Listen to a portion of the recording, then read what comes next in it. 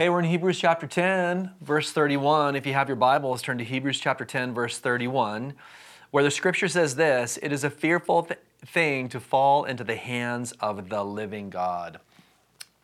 Wow. I mean, this is a very, very strong statement. You know, for some of you who love the old Puritans, probably reminded right now of Jonathan Edwards and sinners in the hands of an angry God message that he gave that really was instrumental in sparking one of the great revivals in American history. But this sentiment, this concept, I just read it to you, and it might be hard for you to conceptualize this. Like, why would he say this, and who is he saying this to? And well, remember with me, we're talking about a group of believers who are departing from the faith. I mean, they have held their faith loosely. They're turning back to the Old Testament system, and there's a very, very strong warning here. In fact, this is one of his strongest warnings in the whole book. There are 7 warnings. This whole idea of departing from the faith or holding the faith loosely, and we're not talking about individuals who are just battling the issue of sin. We're talking about actually departing from the gospel. He warns them that this is a dangerous path to walk down. There is no promise of salvation, he says to them. Like, if you go down this road and depart from the gospel, there is no promise of salvation for you. Now, I know, in your mind right now, you're thinking, well, does that mean they were ever really saved in the first place? And I just want you to set that thought aside, because he gives really strong warnings that are real warnings. These are not hypothetical things. He's not just saying, some things that won't really happen to dissuade them from the current trajectory that they're on. No, he is saying in very stark terms that this path you're on will lead you to a place where you will actually be standing against God. And the last place you want to stand in your life is against God, which is why he says these words: "It is a fearful thing to fall into the hands of the living God." Now, believers in Jesus Christ, if we've trusted in the gospel and we're steadfast in the confidence that we have in Jesus, not departing from our faith in him, we don't just fall into the hands of God. We are held by him, which is a very different picture.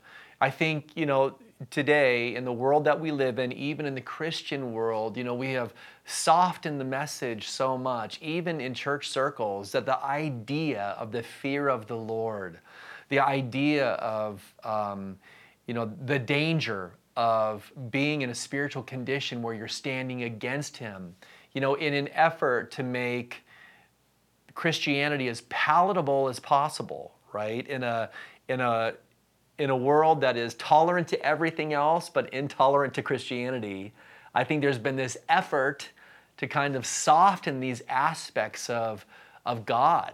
The idea that he is a just God, that he is a God that is going to execute his wrath upon sin and unbelief. These are foreign topics for pulpits today, because it's much easier just to give a softer message, present a more kinder, gentler picture of God. But in all of that, I think, we miss a warning that we sometimes need to be reminded of. We don't want to find ourselves in a place where we are standing on the other side of the field. We don't want to find ourselves in a place where we're standing against the God who wants to be for us. We don't want to put ourselves in a position where we're actually enemies of God instead of the friends of God. I think there is a place in our lives for a good, solid, healthy fear of the Lord that even guides and guards our behaviors and our attitudes. He is a loving God. He is full of grace and mercy, but he is absolutely not to be trifled with. He is absolutely not to be trifled with. And so let's just remind ourselves of that today. Let's remember who we're dealing with. He is the Almighty God of heaven and earth. And let's live today with a healthy, respectable fear of the Lord. Lord, we do love you, and we pray that we would have that within our hearts today, just a healthy respect and reverence. God, your word itself says that those who tremble at your word will be blessed. And we pray, God, today, give us revelation so that we can really see you as you are, not just how our Christian culture has presented you, in Jesus' name. Amen. Have a great day.